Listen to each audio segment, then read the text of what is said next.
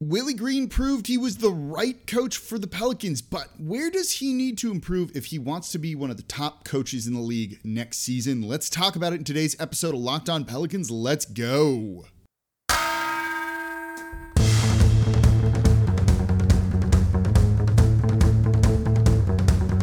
You are Locked On Pelicans, your daily New Orleans Pelicans podcast, part of the Locked On Podcast Network, your team every day.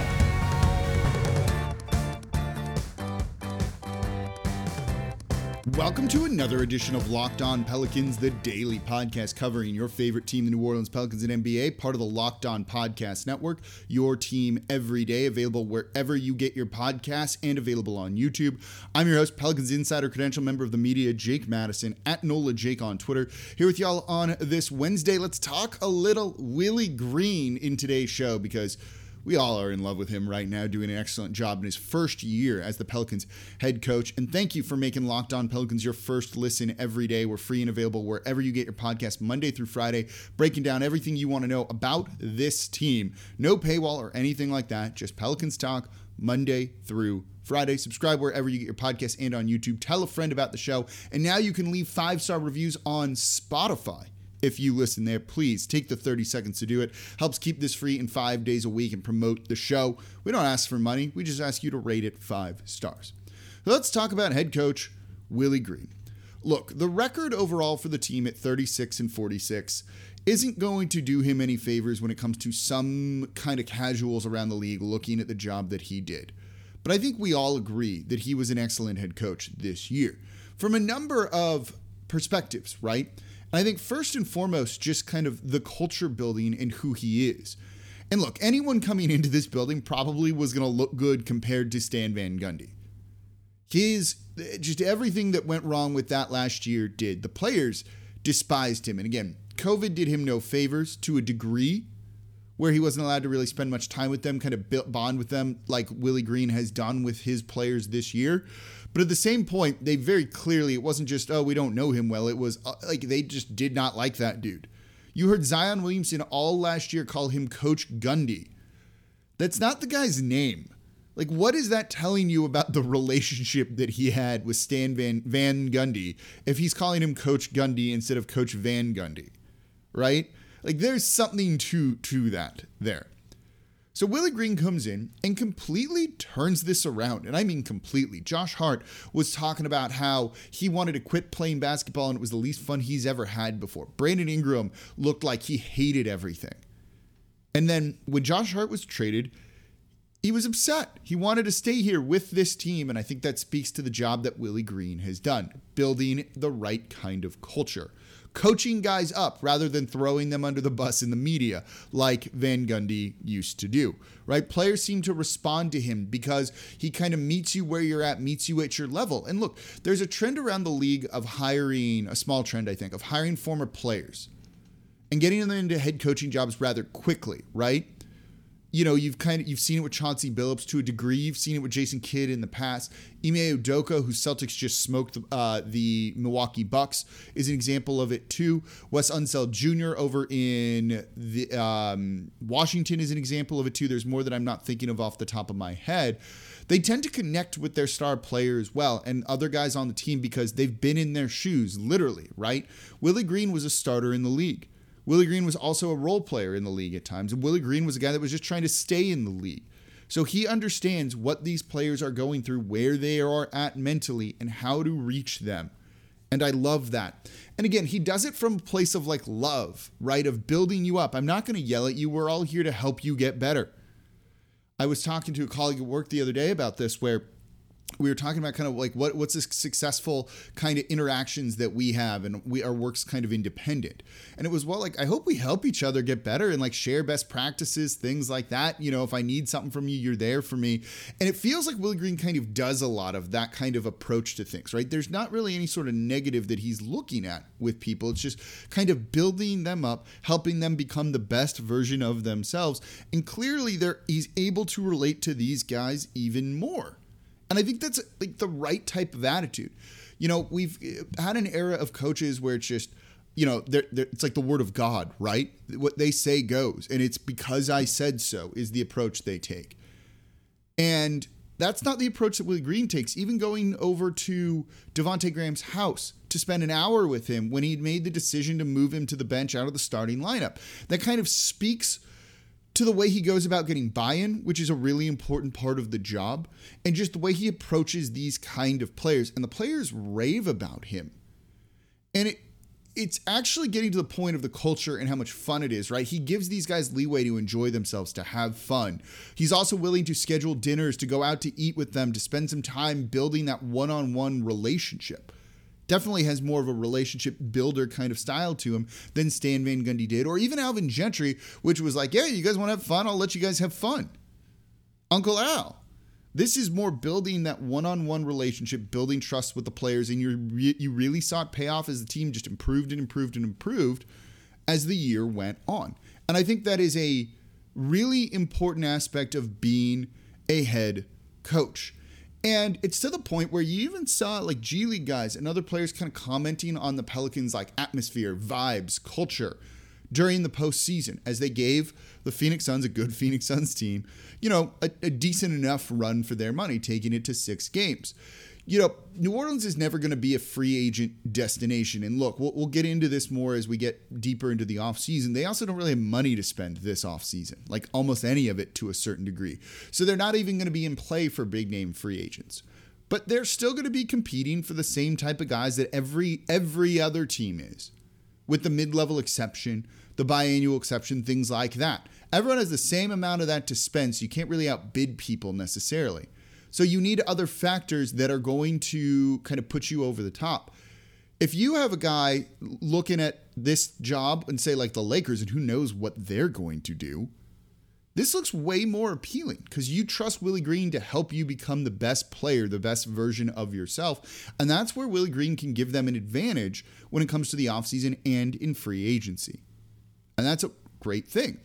And that comes also because of his on-court acumen. And let's talk about that coming up here next before we get into in the third segment where he does need to improve. And there's 2 areas where I do think he needs to improve. So that's coming up next here in today's episode of Locked On Pelicans. Before that, though, today's episode of Locked On Pelicans brought to you by Built Bar. Summer is coming, and with summer, you're going to need some food on the go, and Built Bars are the perfect snack to take with you on family vacations. You can throw them in your bag in your kids' backpacks. Make sure that everyone has a bar so you're fueled up for your summer adventures. And the best part about Built Bar, they're healthy and delicious. No more sacrificing delicious food for health. With Built Bar, you can have both, and it's easy. All you have to do is go to Built.com and order now.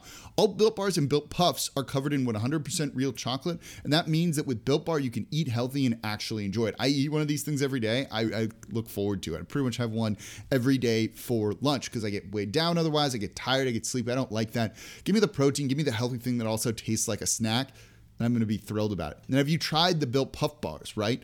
We're going crazy for these things. They come in crazy flavors like banana cream pie, even churro. I have a box of the churro. Who doesn't want a protein bar to taste like a churro? And they're only 140 calories. If that's not enough flavor for you, then you might want to try the Mixed Box. The Mixed Box comes with 12 flavors of bars and puffs, so there's something for everyone. I love the mint brownie, double chocolate, salted caramel. The churro puff bar is great. The coconut brownie chunk is the best one they have. It's hands down. Most Built Bars contain just 130 calories, 4 grams of sugar, 4 net carbs, and 17 grams of protein. Compare that to a candy bar, even a smoothie, right, which has tons of carbs and tons of sugar in it. They're not going to do the same thing that a Built Bar is going to do for you. So go to Built.com to get all of your favorites. Go to Built.com, use promo code LOCK15 and get 15% off your next order. This is the promo code I use. Again, use promo code LOCK15 for 15% off over at Built.com. Thank you for making Locked On Pelicans your first listen every day. We're free and available wherever you get your podcasts, Monday through Friday, breaking it all down. Did I say it's free? No paywall or anything like that? Yeah, Pelicans talk every day of the week. Now for your next listen, go check out Locked On Saints. They just had the draft. Tyrann Mathieu was just signed, and that's so awesome. Is Jameis Winston going to take a step up this year? What's going to happen with this team? Is the defense as good as it seems? Host Ross Jackson is breaking down everything black and gold over at the Locked On Saints podcast. Make sure they are your second listen every day. All right, we are talking about head coach Willie Green here in today's episode of Locked On Pelicans. He's a good coach. Like, you see it. They love playing for him. He's just like an awesome dude. You know, I did an episode about it where I ran into him at a Mardi Gras parade at Orpheus as the team was coming back. Must live in that area where I was. And it was cool. He was just like happy to be there. And it was funny. You know, he'd clearly just got off the plane because he had 2 roller bags with him.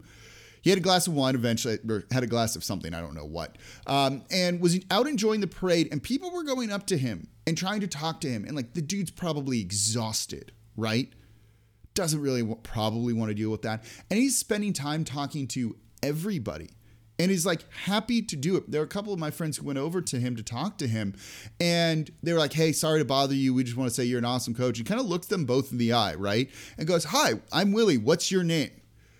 This is the head coach of the Pelicans. Like, does he need to do that, right? Does it matter? You could easily get out of that conversation by being like, thank you guys, I appreciate you, and like kind of moving them along. And he didn't. He took the time to like ask about them and talk to them. And I think that speaks to the kind of person that he was. Would Stan Van Gundy have done that? I don't know.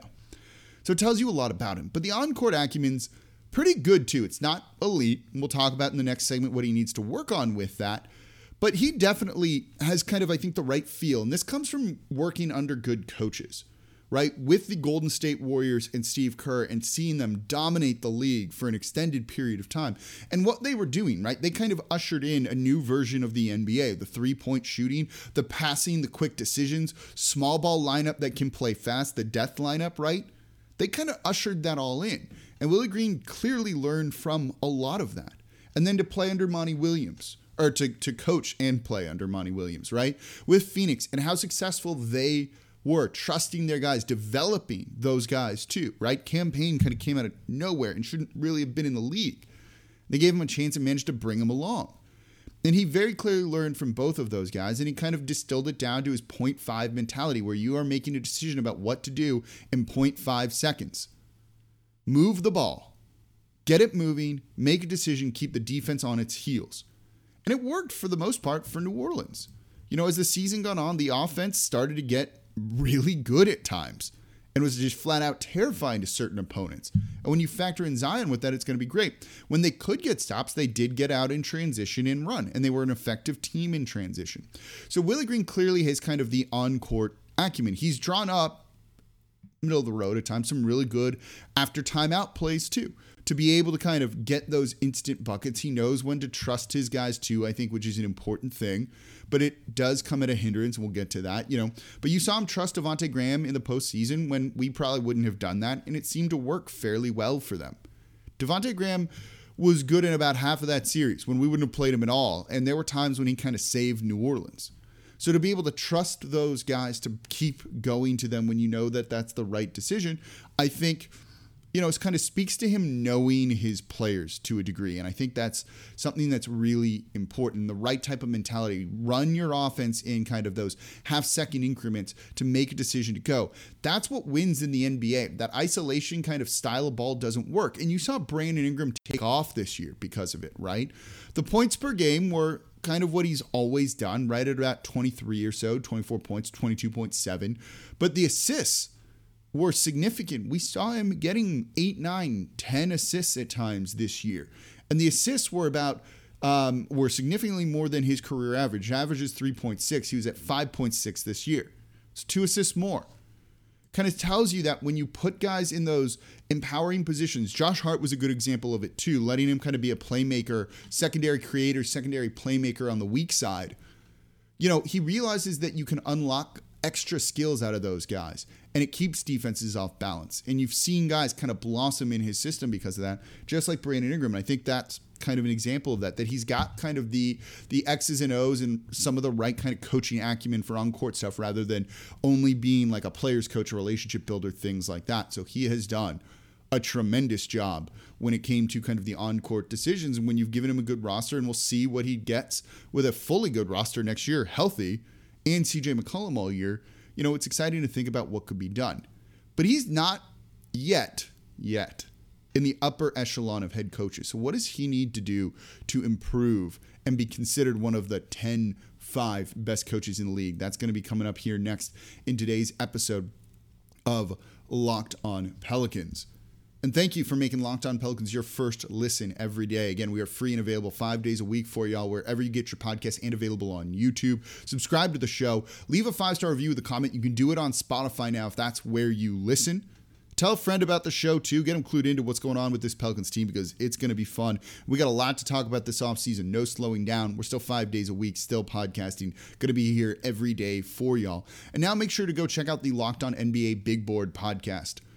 Draft's coming up. You want to start learning about prospects? We'll be doing a lot of that here too. But host Rafael Barlow from NBA Draft Junkies and the author of the NBA Big Board newsletter is awesome. He's joined by a bunch of real excellent draft analysis, giving you an in-depth look into the NBA draft, mock drafts, player rankings, and of course, NBA Big Boards. It's free and available wherever you get your podcasts as part of the Locked On Podcast Network. Okay, so we're going over Willie Green today. We talked about David Griffin yesterday, talked about Zion the day before that too. So where does Willie Green need to improve? We know he's a good coach, right? Like we know what you're going to get out of Willie Green, but is there room for improvement with him? And the answer to that is definitely yes. And you saw it particularly in the postseason where these kind of things are magnified to a certain degree, right? Because games kind of have more stakes to them. They all matter a little bit more. So where does Willie Green need to improve? First and foremost, you need to learn when a player is not effective.